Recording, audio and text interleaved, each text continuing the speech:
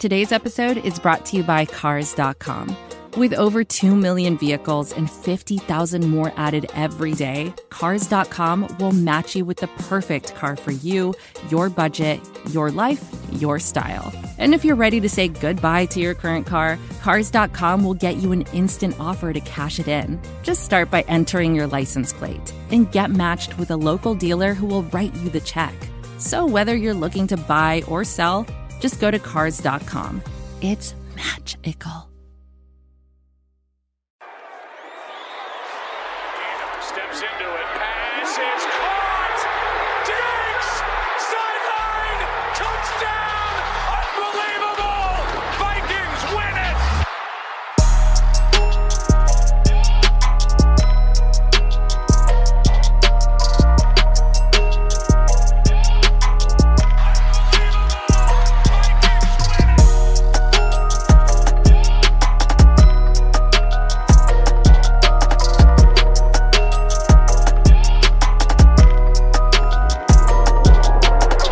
Hey, welcome back to the Unbelievable Podcast. I am BJ Rydell, back here with my guy, Drew Mahold, and today we are breaking down the Vikings' impending matchup with the New Orleans Saints at the Superdome in Louisiana.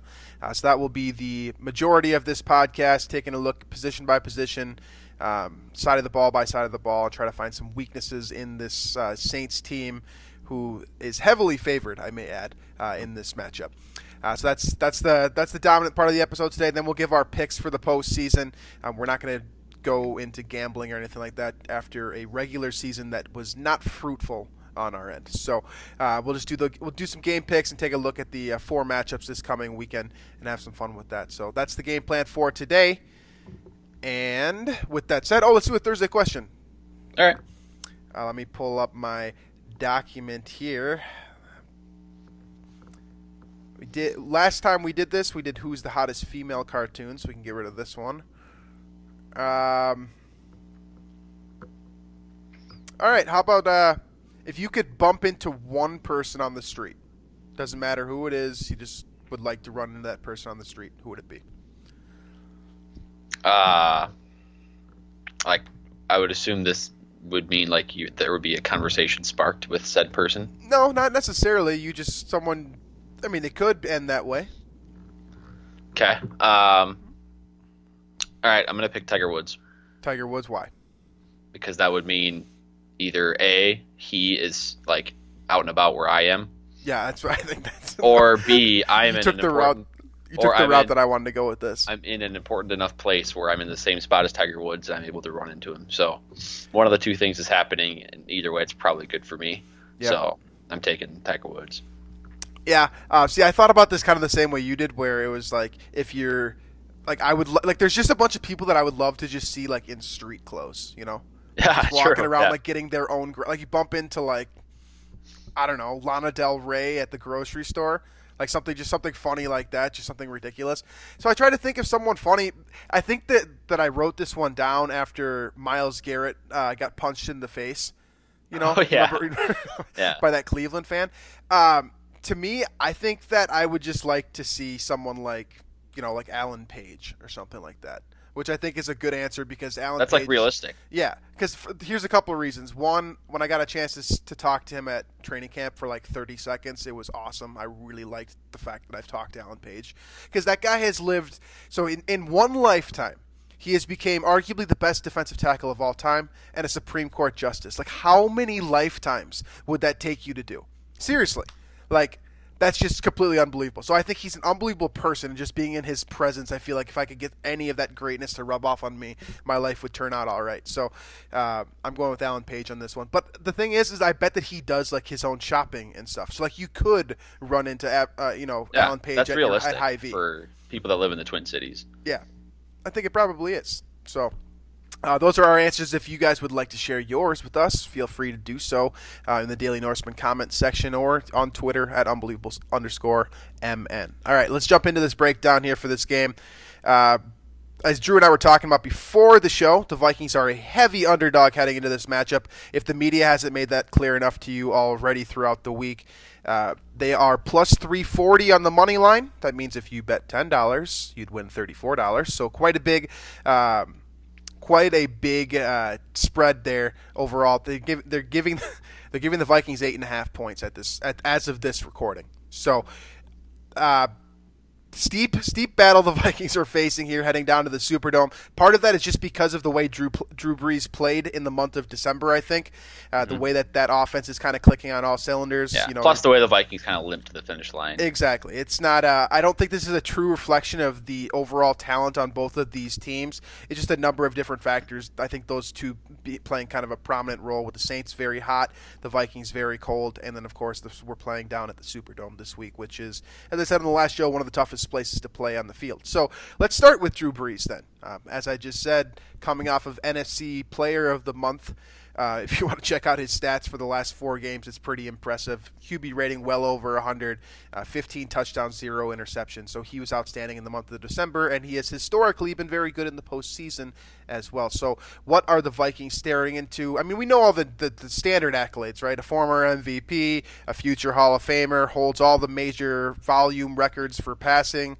And then he also, of course, owns the single-season completion records, and I believe he will end his career as the all-time passing leader in terms of completion percentage whenever that happens, too. So we've got all that on the table, but 40-year-old Drew Brees, who is he? He's, obviously he's a stud at really everything at the quarterback position, but it's like I'm not as scared of him as I maybe should be, and I think a lot of that's because of the way Mike Zimmer has contained him since he really took over in Minnesota. I think they've matched up four times, and Drew Brees has been pretty much held in check every single time. I mean, 2014 was like the first year, which, I mean, this defense was largely different, but they went to the Superdome, and I think the Vikings kept that one pretty low scoring. They just didn't generate any offense in that one. 2017 season opener, Monday Night Football.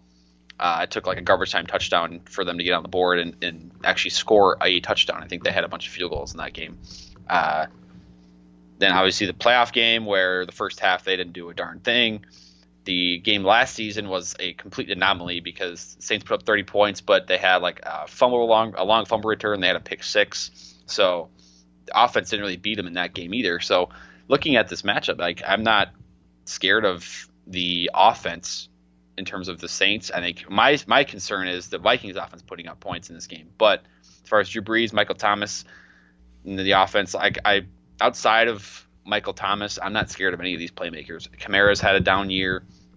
Taysom Hill will move all over the place, and he'll be a gadget guy. That's fine. He'll get his weird package snaps. Ted Ginn can run fast.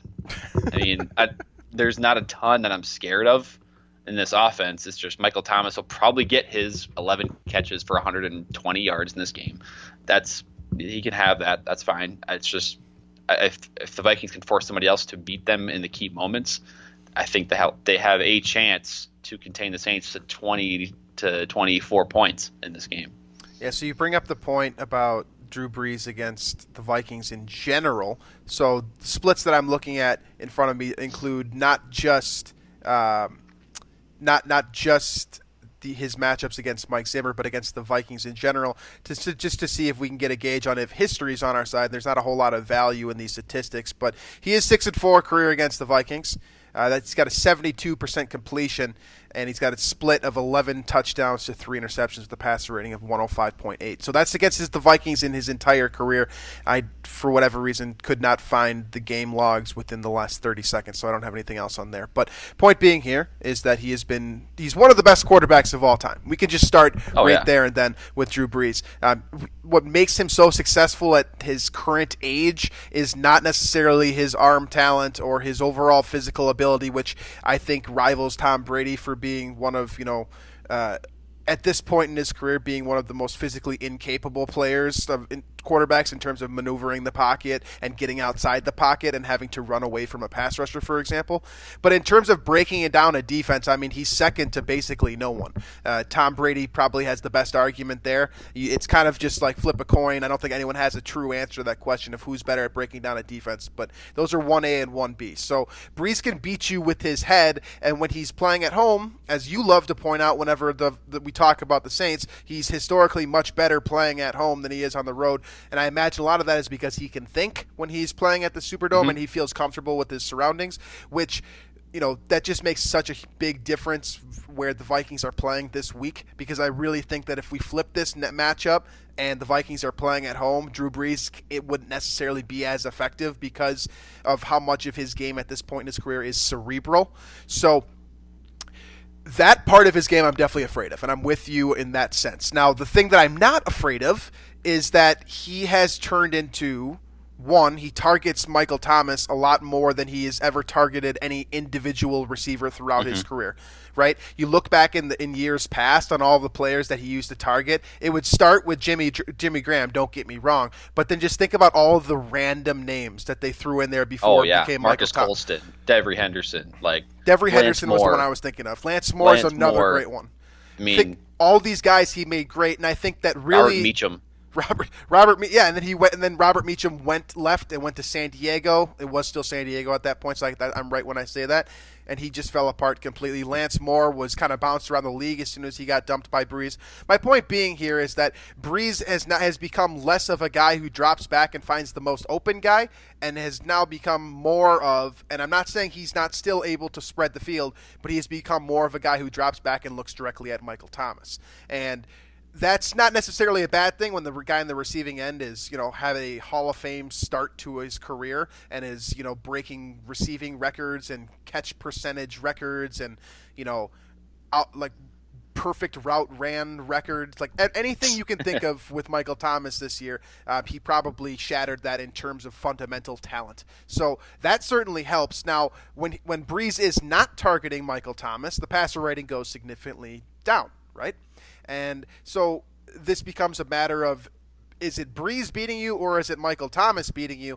And honestly, I think this is one of the few scenarios where the wide receiver has actually played a greater role in this relationship this specific year. I think Michael Thomas has elevated the talent of Brees as opposed to Brees elevating Michael Thomas, which he probably did earlier in Thomas's rookie season, for example. So my point that I'm kind of ramping up to here is that I think Brees is an outstanding player, and I'm not going to take anything away from him. I'm not going to knock him whatsoever. But I think that if you eliminate Michael Thomas from the game, or at least take him out to some degree, as you stated, don't let him beat you, then I think you've got a real chance to play them well defensively, because you look at the other weapons that are on this offense for the Saints right now. And I mean, Ted Ginn is a one-trick pony. You went over that. He runs really fast. And that's honestly the best scouting report that you're going to find of Ted Ginn, because he runs a 9 route, and once in a while he runs a 7, and that's all he does. And then he can be a bubble screen guy. Okay? So that's what you got there. That's your number 2 receiver. If you want to consider Traquan Smith your number 2, that I'm fine with that as well. But this is a guy who has spent the better part of the last year injured. He's not exactly a household name as it is, and really, if you didn't watch the Saints, at least a couple of games the last few years, you probably don't know who Traquan Smith is. So the next guys on the depth chart here, you got Deontay Harris, then we can include the tight ends Jared Cook and Josh Hill as well. These are the passing targets that Brees is working with, and he certainly can make these guys better, but if you eliminate Michael Thomas from this crowd, who's the best player here? Who's the biggest playmaker? Probably Jared Cook? Mm-hmm. And are you truly afraid of Jared Cook? I don't think so. So then that brings Alvin Kamara into the equation because he's such a good receiving back. But this is they have a lot of these weapons, but if you can keep Mike Thomas to 8 catches for 60 yards, I think you feel pretty good about slowing down the rest of this offense based off of what we've seen from Alvin Kamara this year in terms of not being kind of the whole package as I think a lot of people expected coming into this year. And then the other guys that you've got are one-trick ponies, and then Traquan Smith, who's still developing. So, is it Brees beating you, or is it Michael Thomas beating you? And if the answer here is Michael Thomas, I'm not saying that it is. That's just the theory that I'm working with here. If it's Michael Thomas and you can slow him down, this team becomes very beatable if your defense plays the way it has the last couple of weeks, which has been a bright spot for the Vikings. Well, if the Vikings can limit Michael Thomas with one guy, then I think then you force Drew Brees to beat you with these other weapons and kind of pick apart this defense by himself, so to speak, versus, like you mentioned, zeroing in on one guy and letting him kind of – it has been, for what it's worth, clearly there's a chemistry there and there's a timing involved in throwing to a guy that much, right? 185 targets, 150 catches. And who has the number 2 on targets on this team? Kamara. Yeah. Okay. Right now. So these are your Kamara. So here's the breakdown for targets and everything. So number one is Michael Thomas at 185 targets. This is out of 550, by the way. So that's like my quick math there. It's like, I don't know, 37% targets or something. That's a really good guess. I'm going to double check you on that, but keep going. That sounds about right. That feels 185 out of 559 targets. And then next is Kamara with 97 targets. And then you got Cook with 65. And the next receiver on there, so then you have Latavius Murray with 43. You have Ted Ginn with 56. So it's Michael Thomas, couple, and then it's your running back, then your tight end, then your running back, then another receiver. So it's a little bit, honestly, it reminds me of the Packers, because Rodgers will target Devontae Adams, then he'll use his running backs, and then he'll go back to his receivers. But point being here, there's a couple ways you can go about this. You can say, all right, Thomas is going to get his, and then we're going to limit everybody else, so Drew Brees absolutely has no other option besides Michael Thomas. Or you can say, all right, we're going to double Thomas on every single play and let Ted Ginn or let Jared Cook win one-on-one and have the same, or try and make Drew Brees beat you that way. Those are the two options that you really have, I think, because I'm not scared of this run game. I don't think I mean, Latavius Murray is a good player. I think he's been probably more efficient, more productive this year than Kamara has. And then outside of that, you have Taysom Hill might be thrown into some weird situations. He has 6 touchdowns receiving this year. Taysom Hill is like his own conversation in itself on this podcast. Right, yeah. Yeah, that's. I mean, he's like, he just doesn't like. It's wild what he does. He's wild, yeah. So, okay, so we've established now that it's 31% of the targets, by the way, are going to Michael Thomas. So essentially one out of every 3 dropbacks is going to Michael Thomas. All right. Now those are just targets; those aren't necessarily completions. But you have a great as the Vikings try to figure out how to beat the Saints, you have a great idea of where the ball is going to be 33% of the time, essentially, and that's going to be in Michael Thomas's hands in some way, shape, or form. Now, then you've got Kamara, who eats up, like you said, probably another. Well, if you include his running back touches on top of his targets, he's basically another 33% or so, and the rest is the field. And now, let's talk about Taysom Hill because of the way that he is utilized within this offense, because it really, like, it's in a league of its own. Like, he's not like, there is no other player in this league that is used the same way as Taysom Hill, and I don't really think there's a couple ways to feel about that. There's where I strongly feel, not strongly, but the majority of my feelings about Taysom Hill are, he's an athlete, and he's just a guy that's able to do these things, but I don't think it's that special. Like, you get him in there, he's just like, how, for example, Jerick McKinnon played quarterback in college, kind of at Georgia Southern, but it was a triple option thing. Right. He was an athlete. They switched him to running back. Like, say Taysom Hill is basically that, but he's being kept as the quarterback label, but he's really just like a special teams running back, and then he can come in and he gets a few snaps. He does his little gadget plays. It's not like he's an elite talent at receiver. Like, it's not like he's unguardable at receiver running routes. It's not like he's untackleable as a running back. It's not like he, as a quarterback, has the unbelievable arm talent where you can't stop him. He's a third string quarterback for a reason. So he's just a guy that he gets some extra attention or some extra publicity because he still wears a quarterback number and he still is listed as a quarterback, but he just plays good on special teams and is a good enough athlete to get the ball sometimes on an offense that doesn't have really any weapons besides Michael Thomas. That's probably pretty fair, because I think that you could put a lot of, just to add on to your point here, you could put a lot of guys that are starters in this league into Taysom Hill's role, and they'd probably do it as well, if not better. Yeah, I mean, what he does is unique and it's cool, because guys listed at quarterback don't do that, but right. He's not dangerous to the Vikings, to me. Like, if he's on the field, he's just another guy that could get the ball. He's just like Ted Ginn, where he could get the ball on this play. See, I agree with you in that sense, but the only thing is that it's kind of a dead giveaway when he's on the field that he's going to be involved in some capacity, because he's not on the field for every single offensive play. So when he is on the field, you could bet one of two things, and this really doesn't narrow it down or help you at all from an analytical standpoint, but he's either going to be the guy getting the ball, or he's going to be involved in the kind of the illusion that the Saints create so that defenders flow to Taysom Hill in order to get someone else wide open. So, of course, that's what any player does throughout a game when they're either being targeted or quote, well, not targeted. It's the gadget thing. That was the issue I had with Cordero Patterson.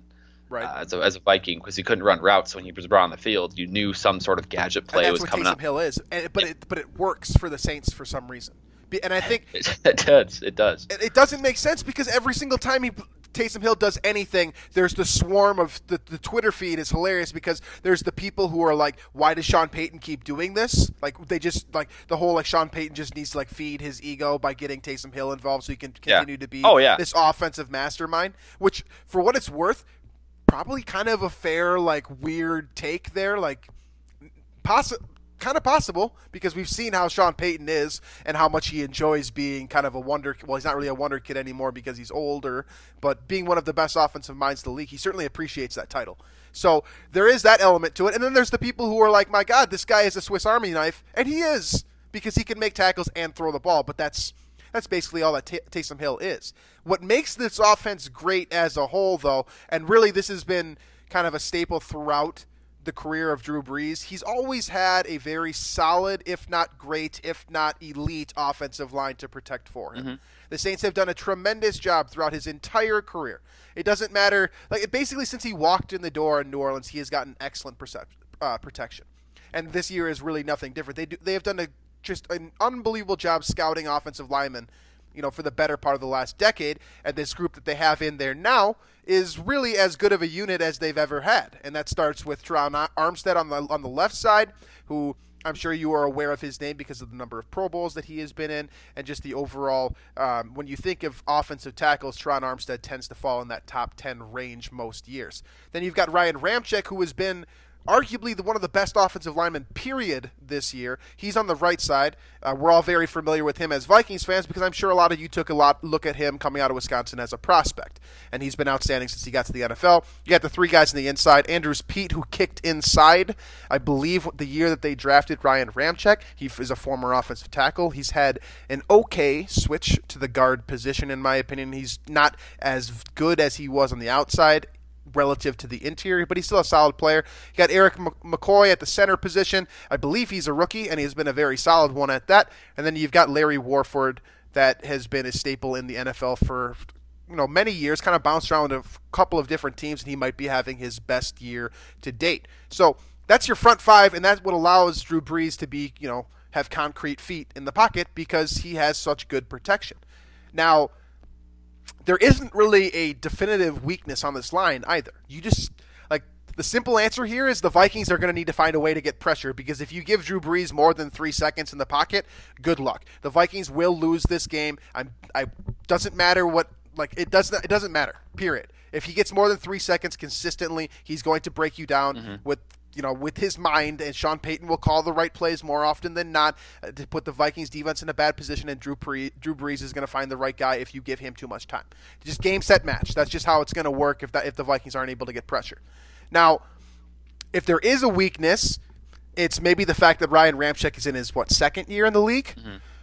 And Third year, okay. Yeah. And then you've got Teron Armstead, who has been in and out with injuries the last couple of years, so there might be some sort of way to maneuver around them when you're staring down Danielle Hunter, who's, arguably one of the best edge rushers in the NFL right now. He doesn't get the publicity for it, but he's right up there with a lot of these guys that are coming off the edge. And Everson Griffin is just wild, and I always trust him in a playoff matchup because he doesn't need any help to get up for this type of game. He's going to be nuts, and I expect him to have a solid performance. So I like that matchup with Armstead. I think that's one to watch and one that could really make a difference in this game because if you get to Brees on the blind side, I think that he becomes a bit of a different quarterback because he can't sit back there and feel comfortable. And that can be said about a lot of quarterbacks, but when you're dealing with a quarterback who isn't very mobile in the pocket, it becomes that much more important if you hit him early. Yeah, I think that was the difference in that playoff game, in that first half. Everson Griffin got after Drew Brees quite a bit. Danielle Hunter got after Drew Brees quite a bit. He made a couple mistakes early on, and it was that's how the Vikings got out to a 17-0 lead in that game.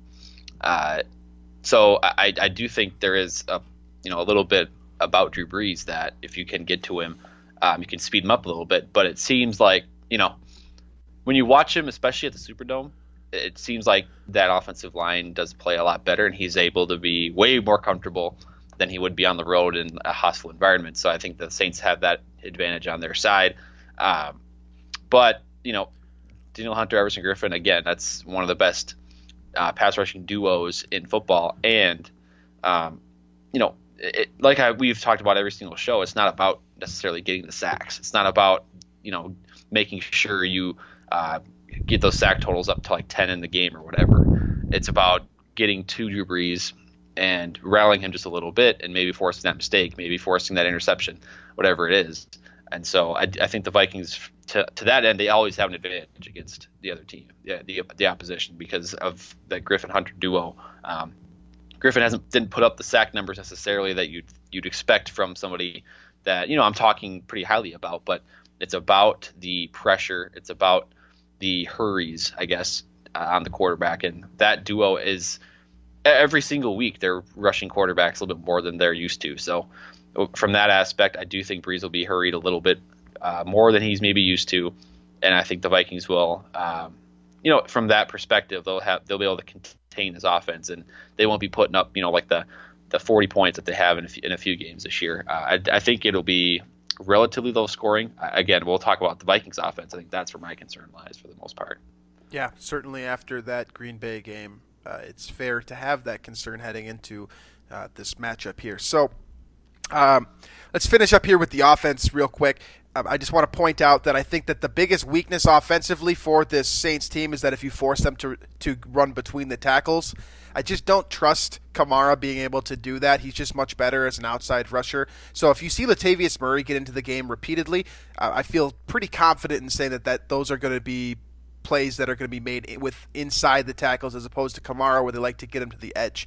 So to me, it's all predicates on this passing game, which unfortunately is the biggest weakness of probably this entire Vikings team, is that they're going to try to consistently pass the ball, move it downfield, and run gadget plays with Kamara and Taysom Hill as well. Michael Thomas also catches bubble screens from every now and then. Ted Ginn can be used kind of in interesting ways, I suppose. So there's a lot of different things that are going to run through this passing game, but I don't see the rushing attack for the Saints being a true threat. I just don't think that Kamara is truly he's not your he's a new age running back. He's more like the goal of him playing running back for you is just to find different ways to get the ball in his hands as opposed to just handing it to him and let him run downhill. He's not Derrick Henry. He's much closer to Aaron Jones. And for that reason, if you could slow him down in the passing game, you take a whole dimension out of this offense because of how they like to use the running backs passing the football. So the defensive backs are going to be tested for the Vikings all game. I think we're all aware of that. But ultimately what this comes down to for me is that if you can keep Michael Thomas basically under 75 yards, you're putting the Saints in a different position. That's a huge win. Under 10 catches, under 100 yards would be a huge win just because of how often he's targeted. He's going to get 15 targets in this game. And that's probably especially if it's still competitive for 4 quarters. That's just the way it is. He's going to get that many targets.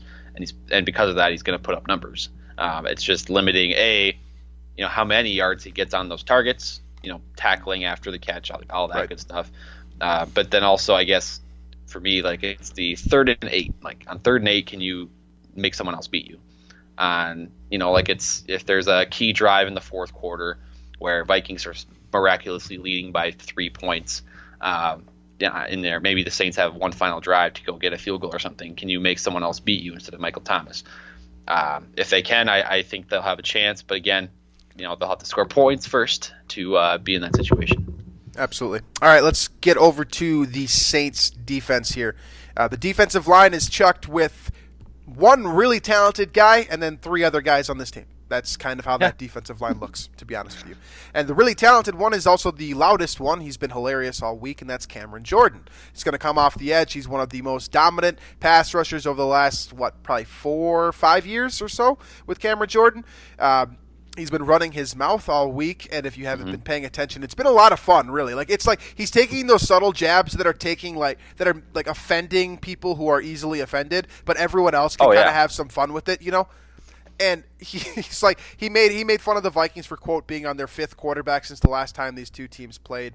And I think that he's in general, he's got a very fun personality. He just happens to be the guy this week that the Vikings are trying to turn into, the latest edition of what was it, Zach? I don't even remember his name.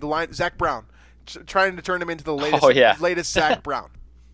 That's right. Because so was that was the Eagles game where he called out Kirk for not being very good, or took a shot at Kirk Cousins for something, and of course the story goes that Kirk lit up the Eagles and Zach Brown was cut. Now I don't believe that would never happen here. Cameron Jordan's not getting cut, so that's not necessarily going to be the narrative here. But you're right about the whole people that get offended easily are offended by this because he's not saying anything false. I mean, obviously he's not literally meaning that there's been 5 quarterbacks. He's making it. He's dramatized. And the divisional round match or the Minneapolis Miracle, but he's just saying the Vikings have. I mean, it's true. The past 10 years they've been going through quarterbacks rather, at a rapid rate. He's making the same joke that you probably have drunk at a bar about the Vikings quarterback situation before. And now people, Kirk had a pretty solid season. Oh, well, now, if you make fun of this guy, you can't do that.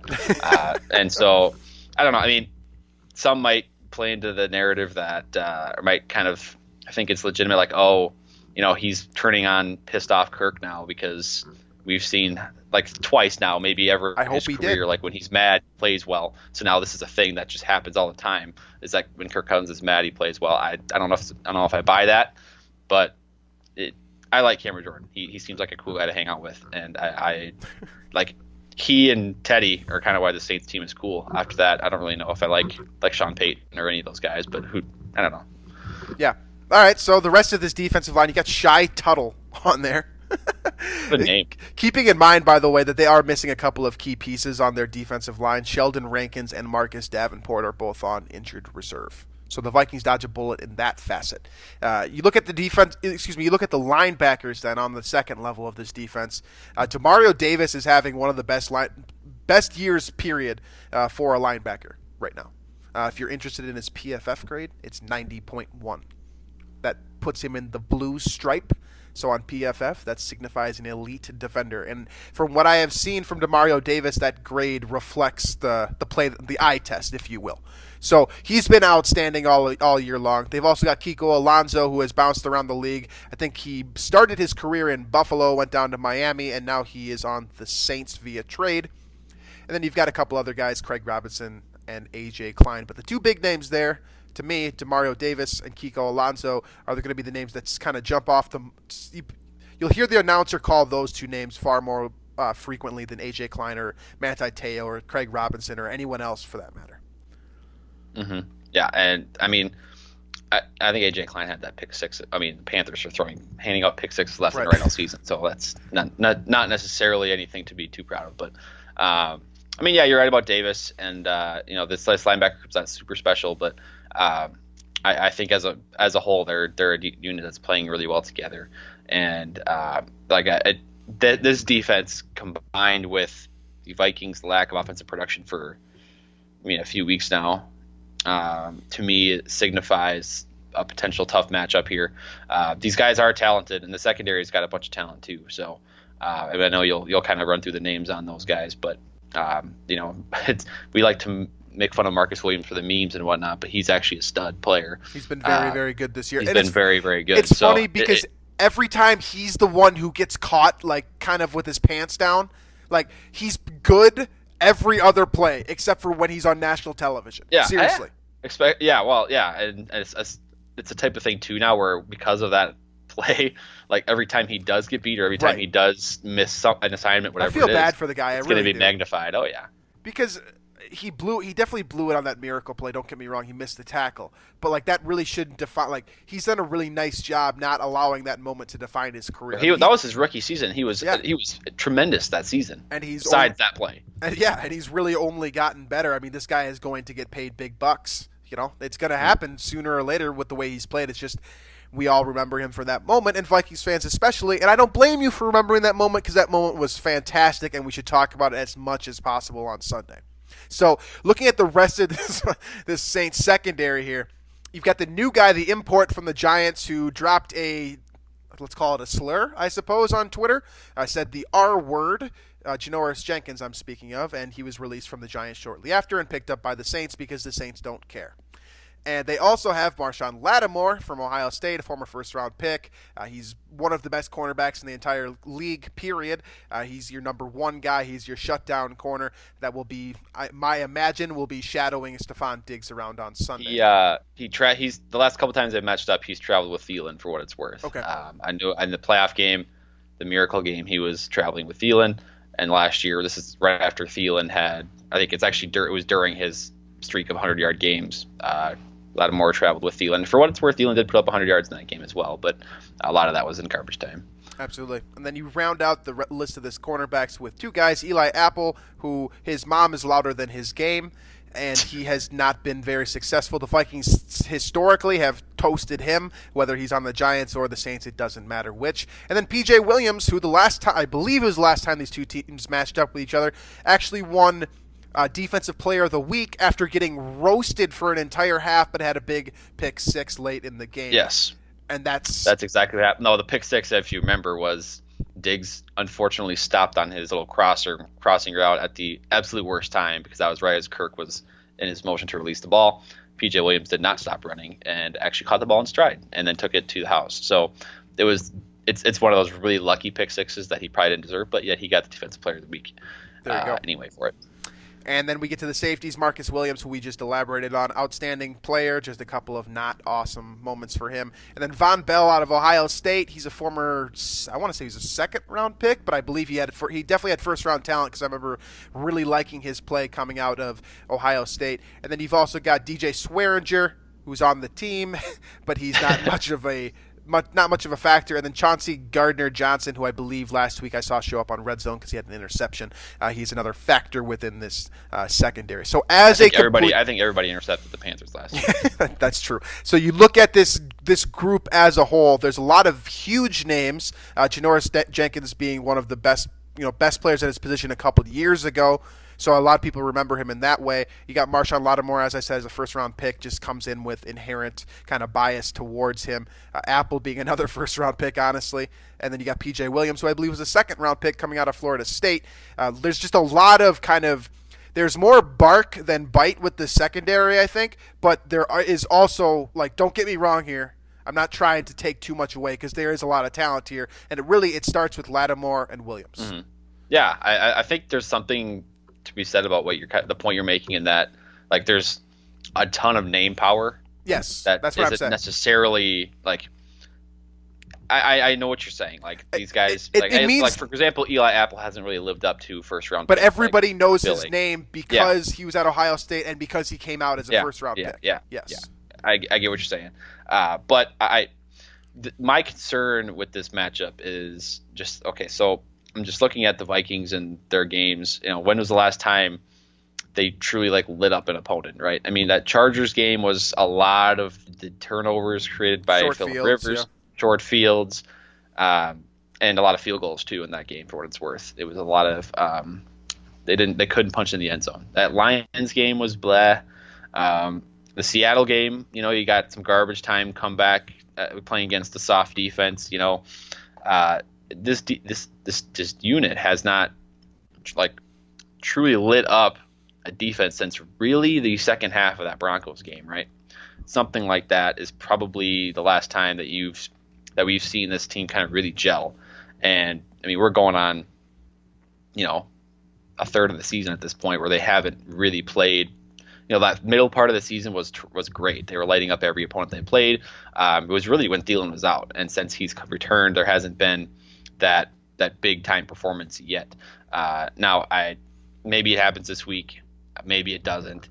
I don't know, but something isn't quite there since midseason, and their hope to winning this week is that they find whatever that was. And does this correlate at all with Dalvin Cook's shoulder?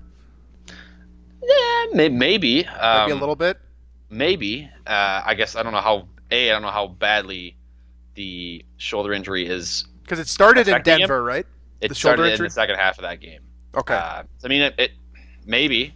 I'm just curious how big of a factor he is this week. part of me believes, like I think I've told this or said this to you on the show, but like I don't think his presence is as big of a deal as it like I'm maybe like would suggest. Now I maybe would get burned for that take after watching the Vikings offense against the Packers with Mike Boone leading the way.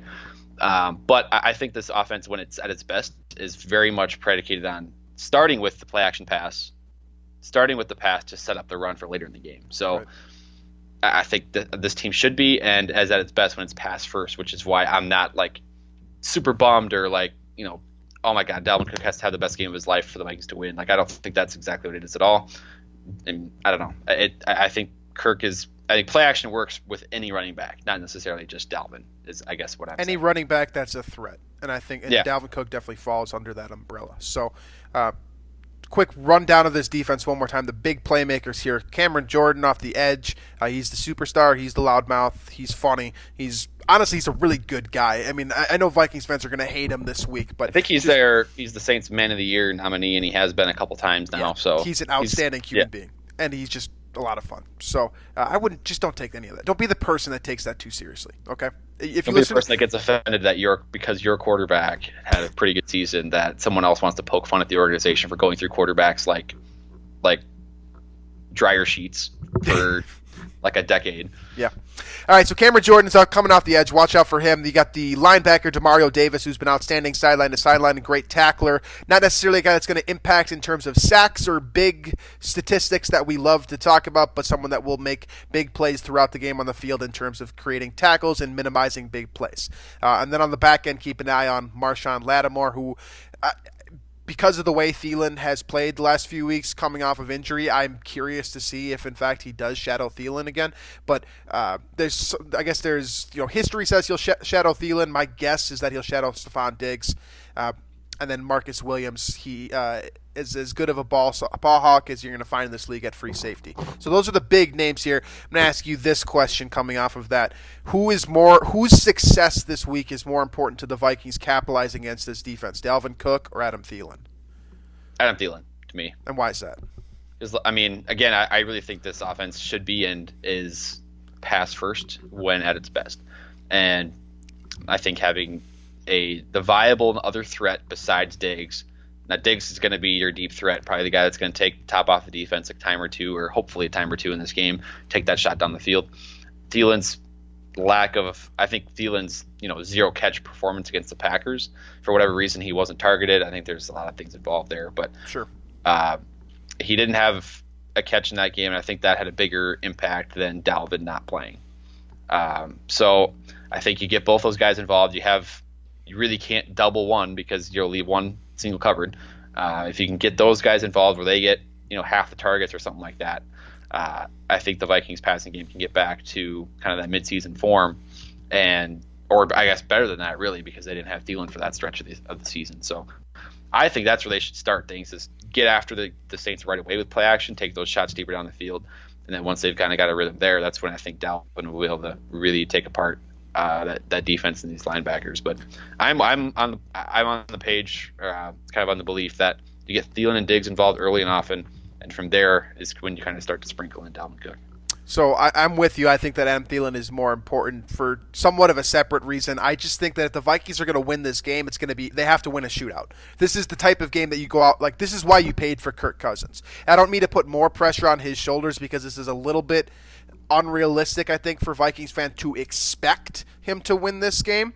I still think that, obviously, you're hoping to win this game, but to me, this isn't an expectation game because of the situation that the Vikings are facing. As I said a million times, it's a bit of an uphill battle. But this is the type of game that, this is why you have Kirk Cousins, to try to outduel Drew Brees. I'm not saying it's possible, but this is why you pay him that money. And so that, to me, that's this game. If the Vikings are going to win, it's going to end 35-31 or something like that. This isn't going to be a 17-14 defensive battle. If the Vikings are going to win this game, Adam Thielen needs to be involved. And the Vikings need to be able to throw the ball efficiently downfield. And, if they can run the ball too, don't get me wrong, that's nice. But I just don't think that Dalvin Cook's role is as important in terms of he might be important in terms of creating yards and opportunities, but the guys who are going to be getting the yards, I think, if the Vikings are to win, are Diggs and Thielen. You got to take advantage of those matchups. If you're, if Marshawn Lattimore is having a good day and you just want to stay away from him, I feel pretty confident with Eli Apple. You can target him with whoever you want. It's just, and PJ Williams really the same. And I get that he burned the Vikings the last time, but if you can, you can try to get away from the big playmakers on this defensive backfield for the Saints, and that to me starts with Adam Thielen. So that'll kind of bleed us into our game predictions for the week. We'll start here with Minnesota and New Orleans. We've given you all the information. You guys know what Vegas says, so you know what the national media thinks. Are you kind of on the same page that the Vikings will ultimately lose this weekend? I am. I'm not gonna. I think it would be insane to expect the Vikings to win this game. I think you mentioned that already. I'm gonna go. Yeah, I think the Saints win by about 10. I think they can keep it competitive for like 2 or 3 quarters. But I think just in that environment, it's a top 3 tough stadium to play in the NFL. Right. And you have while we harped on their weapons or lack of for a long time, besides Michael Thomas and Kamara. Breeze and Thomas have the best probably rapport between QB and receiver in the NFL. Their timing is impeccable on those timing routes, and I think that's a large reason of the numbers that Thomas has put up. So I think it's going to be something like 27-17. I think it's going to take a remarkable performance from Kirk. But here's the thing: we're going to know in the first 6 minutes of the game what type of performance we're going to get from Kirk, because if he gets rattled early on in the game, it's curtains. It's over. The Vikings offense just won't click. But if he can kind of get in a rhythm right away, give him a couple screen passes maybe, or a play action shot down the field, I think the Vikings will have a chance. But I'm just not confident based on what I've seen the last few games from this offense. Absolutely. I unfortunately am taking the Saints as well. I've got if I was betting, which I really should not be, I would be taking the Saints spread here to cover. I expect the Saints to cover their spread, and that's what I say at the top, 8.5 right now. I would take the Saints right now because I think that ultimately the Saints offense we did point out the weaknesses. They do exist, and they exist on every single team. But the Saints cover up their own weaknesses better than Sean Payton's really good. He's really good. Any offensive weakness that they have, whether it's in terms of not enough quality personnel, Drew Brees has been able to cover up. And as he's kind of aged into the late stages of his career, the offensive scheme has adapted to his style of play, and they've gotten playmakers around him that can hit the big play.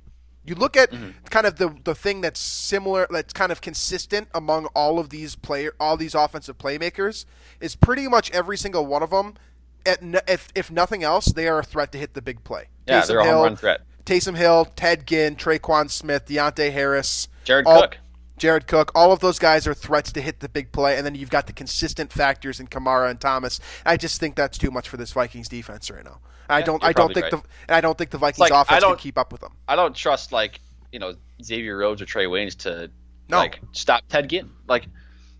It's probably going to come down to a scenario at some point in this game, whether it's early on or later in the game, where there's a 3rd and 9, and you have one-on-one Ted Ginn versus Trey Waynes or Ted Ginn versus Xavier Rhodes. Do you expect those guys to win that? 2 years ago, you would have said absolutely, but I don't know if that's the case now. But I think I tweeted this earlier this week. There are 2 likely outcomes for this game. One, Vikings just get blown out, because these are how playoff losses go. And that's kind of how I see it happening. Either a blowout, or the other number 2, Vikings outplay the Saints for majority of the game and then lose in epic fashion. One of those is going to happen. The third likelihood of them winning is pretty far down the list of likelihoods to me. So those are the 2 to look forward to. If you're a Vikings fan, it's going to be great. This would be a big, big upset relative to Vegas odds if the Vikings were able to pull off this playoff game. Essentially, Vegas is saying they'll have a 1 in 4 chance, more or less. Yeah. So Vikings have a 5.6% chance to appear in the Super Bowl, according to ESPN odds. So just keep that in mind. This opening game obviously weighs a ton on that figure. So that rounds out our Vikings analysis for the week, and we'll quick run through the rest of these postseason games and give a little snippet for you, and then we'll be done here. So Buffalo and Houston, they have the first postseason game. It's a matchup between Josh Allen and Deshaun Watson. One of my favorite non-Vikings teams in the Houston Texans. J.J. Watt returns to the field. Watson has been up and down this entire season. Still a very, very good quarterback, but he has had some very soft weeks, and generally those soft weeks are coming against great defenses, which is what Buffalo is trotting out behind its very erratic running back of a quarterback that they have there. Yeah, I'm taking Houston because I like their quarterback better. And they're playing at home as well. But I do think it's possible that both quarterbacks just play really poorly, and Houston wins like 16-9 or something like that. The thing is, though, is that if Josh Allen plays poorly, like Buffalo doesn't have, there's no one to catch him offensively. If Josh Allen isn't on his game, if he's turning the ball over consistently, or if he's just straight up airmailing wide receivers, which is he does have a tendency to do. He's one of the most talented quarterbacks in the league right now, but he doesn't really know how to rein in that arm quite yet. And if he comes up small, Devin Singletary's not going to beat you. I'm sorry. Right. He's a solid running back. Frank Gore, Frank Gore is on Buffalo still. Okay, those guys aren't going to beat you. And John Brown, for as prolific of a season as he has had relative to his contract, he's not going to beat you single-handedly. Okay, so ultimately it comes down to the fact that I think that Houston has a better roster construction right now, and like you said, they got the more consistent, better signal caller playing at home. Give me Houston as well. Next one on tap, Tennessee and New England. What is it, the first time in a decade that New England is playing on Wild Card Weekend? Yeah. They do draw a home matchup, so it's Belichick against Mike Vrabel, a former linebacker and hilarious red zone threat in the earlier Belichick era, I suppose. Belichick's coming off a loss to a former disciple of his last week in Brian Flores, so that can lend some credibility, I suppose. And there's just not that much statistics on New England playing on Wild Card Weekend in general, so I don't know. Tennessee's been playing really well. Ryan Tannehill has been arguably the best quarterback over the last 6 or so weeks. I believe he was AFC Player of the Week month for December. And then you've got the rushing king, which I don't think enough people know about yet because he's such kind of a quiet player. But Derrick Henry finished with over 1,500 rushing yards. And these receivers, A.J. Brown is breaking out in a big way, strong candidate for Offensive Rookie of the Year. And then you've also got Corey Davis, who has been kind of figuring out a little bit with more consistent quarterback play. You got Jonnu Smith, who's a bit of a wild card at tight end. So some interesting factors here for Tennessee. They have to go to Foxborough, which just inherently is dread for most organizations. But the way that Tennessee's playing and the way that New England's playing, does Tennessee actually have a shot here? They do, and they're going to win this game. Oh, all right. And they're going to win the game. They're like it's a lot of this is about how New England has struggled with good teams for the most part all year, right? Right. Even Dallas, obviously the weather was kind of a factor in that one, but Dallas nearly beat them at their place. And I think Tennessee is far superior to Dallas. And Tannehill's playing really, really efficiently. Obviously, Derrick Henry is tough to bring down. Impossible. And nearly impossible. And I think this defense, especially in the front seven, is sneaky good for Tennessee. So, and Jarrell Casey, nothing about the New England offense scares me. So I think Tennessee wins this game, and I think to me, I think a lot of people are going to be surprised by it, but Tennessee is a really good 9-7 team, I think. Yeah, they are. They're a different. They were 4-5, I believe, or something like that, and then Tannehill really turned it on, and since they've been just dangerous. Yeah, it's literally this team is night and day from when Marcus Mariota started the season versus where they are now with Ryan Tannehill. They should franchise tag him, but I'm not gonna when he gets paid a pretty nice deal at the end of the season, he will have earned it, even if he doesn't play well against New England. I'm going with New England in this one. I'm just betting on the king. I don't bet against New England. I don't bet against Tom Brady, especially when they're playing at home. Give me the inherent victor here. Versus, I believe Tennessee's been in the playoffs, once or twice in the last 5 or 6 years. I'll take the guy. They've went 9-7 4 straight years. Fun fact for the Tennessee Titans. There you go. So, all right. So Drew's got Tennessee. I've got New England. And the last one here, the Sunday night matchup following the Vikings game. Seattle heads to Philadelphia. So Carson Wentz will be carrying Greg Ward, Dallas Goedert, a hobbled Zach Ertz, a broken down offensive line, and some very, very suspect defensive players home with him to Philadelphia to face off against Seattle. This is like the injury bowl, who has no running backs except for now Marshawn Lynch is there, and you've got, what was it, Travis Homer is the other running back in Seattle. Tyler Lockett, who has been inconsistent and ineffective the last several weeks. It's basically been the Russell Wilson show. So I think you can make an argument that these two teams, their quarterbacks, kind of are they did more for their team. They're not winning their next playoff game, is what it comes down to. But these two quarterbacks have done more for their team than basically any other quarterback not named Lamar Jackson in the NFL this year. Yeah, especially the last month. Wentz has been a stud. Yeah. The last month or so. But I'm going to take Seattle, and I think it's just because I think Wilson is going to ultimately make that one extra play that I don't think Wentz will make. But really, I think it's going to come down to those two guys because neither of these rosters right now, as an active roster, are very good. Yeah. Philadelphia just doesn't have much left. Their secondary includes Marcus Epps. Do you guys remember who Marcus Epps is, by the way? I don't think you do, because we talked about him in training camp for the Vikings.